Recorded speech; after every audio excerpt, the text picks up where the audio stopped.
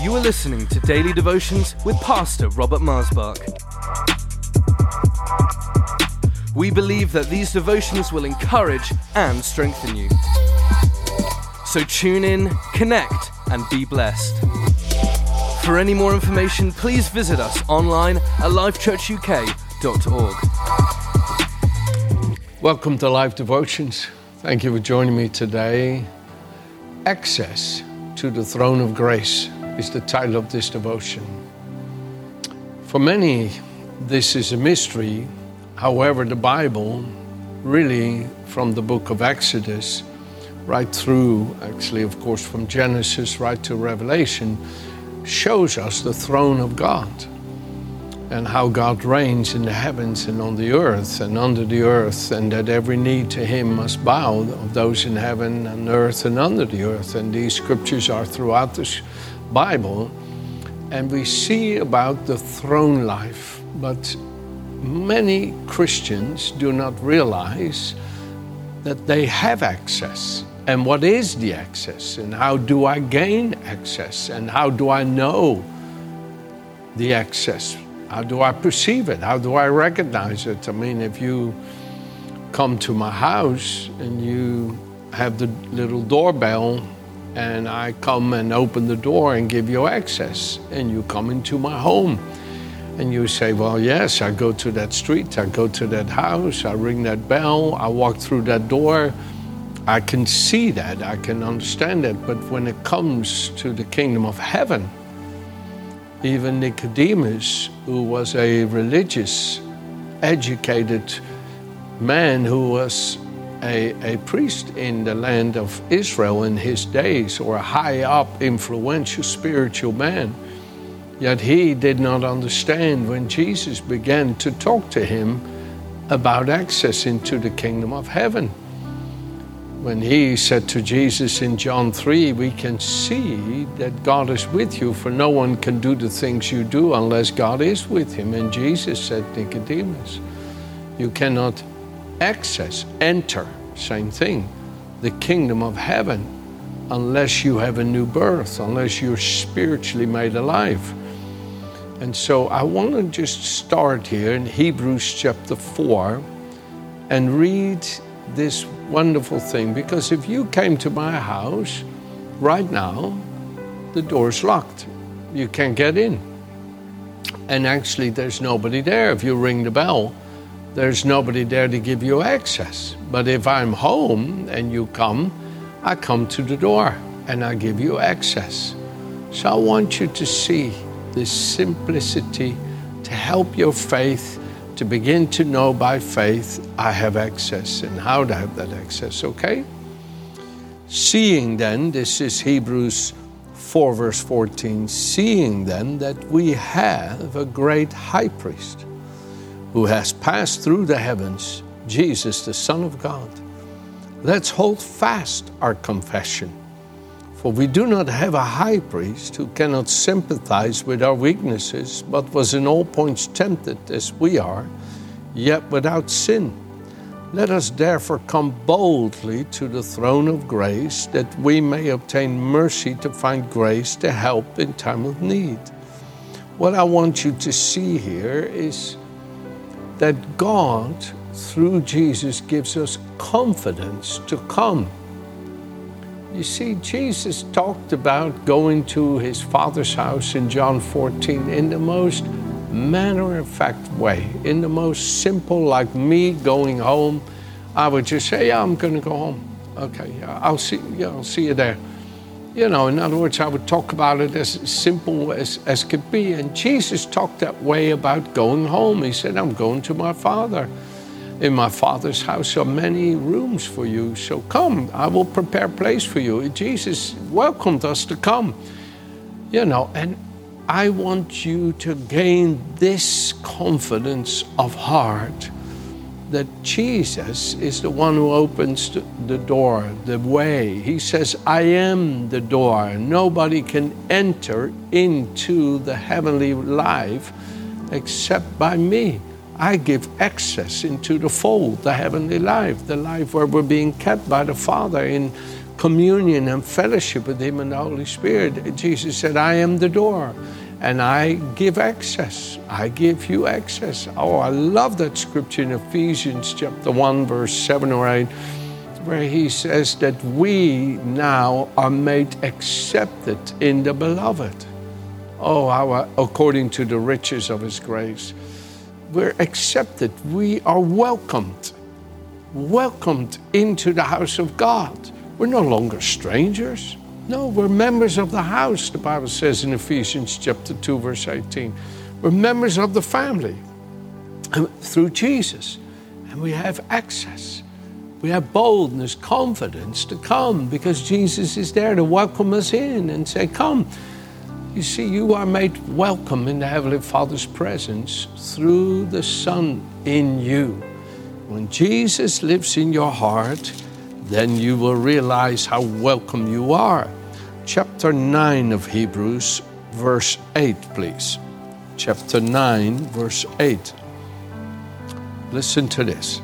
The Holy Spirit indicating this, that the way into the holiest of all was not yet made manifest while the first tabernacle was still standing. The first tabernacle, you see two ministries of the Lord Jesus. You entered into the first part of the tabernacle through the gate called the truth. And Jesus then brings you into the revelation of the truth by the altar of sacrifice and the washing. It is through the sacrifice that He made that you are washed, it says in Hebrews 10, verse 14. Made spiritually new inwardly is what that means. And those two ministries that welcome you in to the truth is the washing of a new birth. And then you have the next curtain, the way into the holy place. And in the holy place, you have three ministries of the Lord Jesus Christ. You have the sevenfold candle, the showbread, and right before the veil of the holiest of all, which is called the life, you have the altar of incense. So we get the revelation. We begin to feed on the holy heavenly life, the showbread. And we begin to worship in spirit and truth and are led into this newness of life, into perfect communion with the Father and His Son in the Holy Spirit. Oh, how the old tabernacle symbolizes what we now have by the Holy Spirit. God gave practical pictures, so to speak, of spiritual realities. These realities of heaven become visible in us. They're invisible to the world, but they become visible in us through the Holy Spirit. And you see, the access into the holiest of all was not yet made manifest. The revelation of that life was not yet made manifest. There was a foretaste of it. There were many scriptural references to it, but the revelation of it in the flesh had not yet come until Jesus offered His body on Calvary's cross. And the Holy Spirit indicated that He was now the new life-giving way into fellowship with the Father by tearing the curtain of the holiest of all from top to bottom and making the way. So listen to this here. The way into the holiest of all was not yet made manifest while the first tabernacle was still standing. It was symbolic of the present time in which gifts and sacrifices are offered, which cannot make him who performed the service, here it comes, perfect in regard to the conscience. You see, friends, that access into the throne of grace has everything to do with your and my conscience. When your conscience is still marred by sin, it still feels unholy. It still feels guilty of wrong, of failing. that still feels falling short. I'm not good enough. I'm not acceptable. I'm not well-pleasing. I have so many weaknesses. See, that's the conscious. That's what you're conscious of. And that shows you're conscious of self, of the flesh. Self, the flesh nature. And the flesh nature comes from Adam and has that cursed, demonic poison of self-exaltation, seeking self, pride in it. It's in the flesh. I have it in my flesh. It has no power over me because the Spirit of life in Christ conquered that nature of sin, that nature of self when He offered self as a perfect sacrifice to the Father. Now the Holy Spirit administers the life of His blood that offered Himself perfectly to the Father, to me, to cleanse my heart from consciousness of self and sin. You see it? So that is opening the way. That's what opens the door. When self gives way to the wonderful life of the Son of God, and we deny self, we embrace the life of the Son of God. That's what opens the door. Do you see it? And that's what makes us conscious, not of self any longer, but conscious of Christ and of the wonder of His perfect union and fellowship in the Father and with the Father. And that life He has with the Father is what He ministers into you and me. So He says, Jesus Christ, here in verse 11 of Hebrews 9, came as high priest of the good things to come with the greater and more perfect tabernacle, not made with hands, that is, not of this creation, not with the blood of goats and calves, but with His own blood He entered the most holy place once and for all of us, having obtained eternal redemption. For if the blood of bulls and goats and the ashes of a heifer sprinkled the unclean sanctifies for the purifying of the flesh, only gave like a momentary absence of the feeling of that horrible sin, but did not root it out of its nature. Only Jesus' blood could do that. Much more shall the blood of Christ, who through the eternal Spirit offered Himself without spot to God, cleanse your conscience to serve the living God. Oh, hallelujah, hallelujah.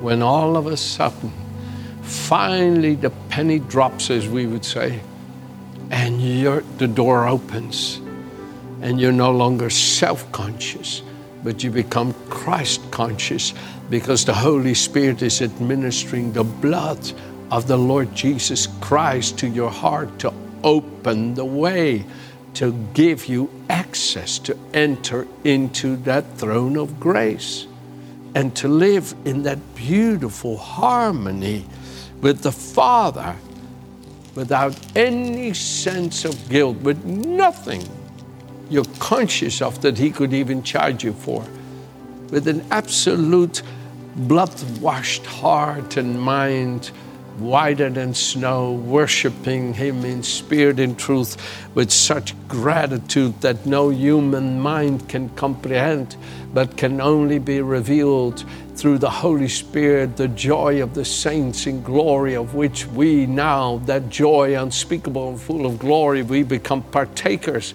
of living in perfect union with the Father, being of one heart and one mind and one spirit with Him, and having our bodies purified with that pure water of His Holy Spirit to become the temple, the dwelling place of God in the Spirit. Oh, dear friends, how I long for you to long for this by the Holy Spirit, groaning and yearning within you with jealousy to bring you into that perfect union with the Father, that even now, while you're in this body of death, you have this joy unspeakable and full of glory, and people look at you and say, whatever this is that you are eating, I want some of it. Whatever this is you're drinking, I want some of it. because I look at you and I see such happiness, such contentment, such goodness. And you could say it is the fellowship I have been given with the Father through the Son. Oh, it is glorious to live in this fellowship and to share this fellowship with one another as saints. And that's what makes church so phenomenally meaningful. There's nothing else like it in the world. And for us who now walk in the light as Christ is in the light, we have fellowship with one another because the blood of Jesus Christ cleanses us from all sin. Now we have fellowship, not because we have similar language, similar skin color, similar appetite, similar likes and dislikes. No, my dear friends. The church is an amazing place of people from every tongue, tribe, and nation, from every skin color, from every hairstyle, from every age, from every generation, coming together in fellowship with the Father and the Son through the Holy Spirit, sharing that fellowship in worship and praise and love for one another as saints of God. Oh, how I love this with all my heart. So let me take you to two scriptures in closing today. How I love the fellowship of the saints. I love what David said in Psalm 101, and he says the same thing in Psalm 16. He says, my favorite thing to do is to be with God's devoted people in His presence. Oh, my dear friends, when I come to church here and we worship and sing together, especially those redemptive songs with these beautiful words that have been given by the Holy Spirit, often over generations, I tell you the truth, I just can't stop singing and worshiping and weeping with gratitude to share the fellowship of the saints in the light. Colossians 1 verse 12 talks about that. So before we close, listen to this. Ephesians 1. Just as He has chosen you and me in Christ, before even the foundation of the world, that we should be holy and without blame before Him in His great love, having predestined us long before to adoption as His sons and daughters by Jesus Christ to Himself, for the good pleasure of His own will, to the praise of the glory of His grace, verse 6, by which He made us accepted in the Beloved. In Him, in Christ, we have redemption through His blood, the forgiveness of sin, according to the riches of His grace, having to the praise of the glory of His grace, by which He made us accepted, by which you now have access. So, Hebrews chapter 10 in closing. Hebrews 10. Let us therefore draw near, knowing we have Jesus. He says in verse 19, therefore, brethren, having boldness to enter into the holiest of all, by the blood of the Lord Jesus Christ, by this new life-giving way which He consecrated for us through the veil that is His flesh, having a priest over the household of God, let us draw near with a true heart. Oh, I love that statement. In full assurance of faith, having our hearts sprinkled from an evil conscience and our bodies washed with pure water, let us hold fast our confession of hope without wavering, for He who promised is faithful. Oh, come on. I have access. I have access into the throne of His grace. I can dwell in that throne life in my moment, in my daily life and in my fellowship in prayer, and see the graces and blessings and powers of His throne manifest in me and in my household, and to see all the darkness flee and all the demons flee, and to see the power and the glory of God manifest in me and in my household. Oh, my dear friends, believe it. You have access into the throne of grace. You do have access to the throne of grace. It's here for you through Jesus Christ. So come on, be bold. Come on in. It's all yours. Amen? Have a good day.